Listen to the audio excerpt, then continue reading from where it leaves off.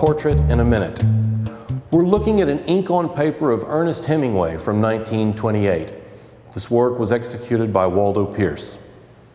By 1928, Ernest Hemingway had begun to make his way in literature.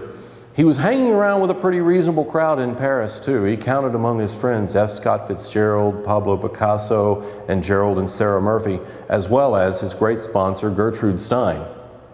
Hemingway's mighty themes were gamesmanship, sports of all kinds, hunting, fishing, and of course we can't forget bullfighting.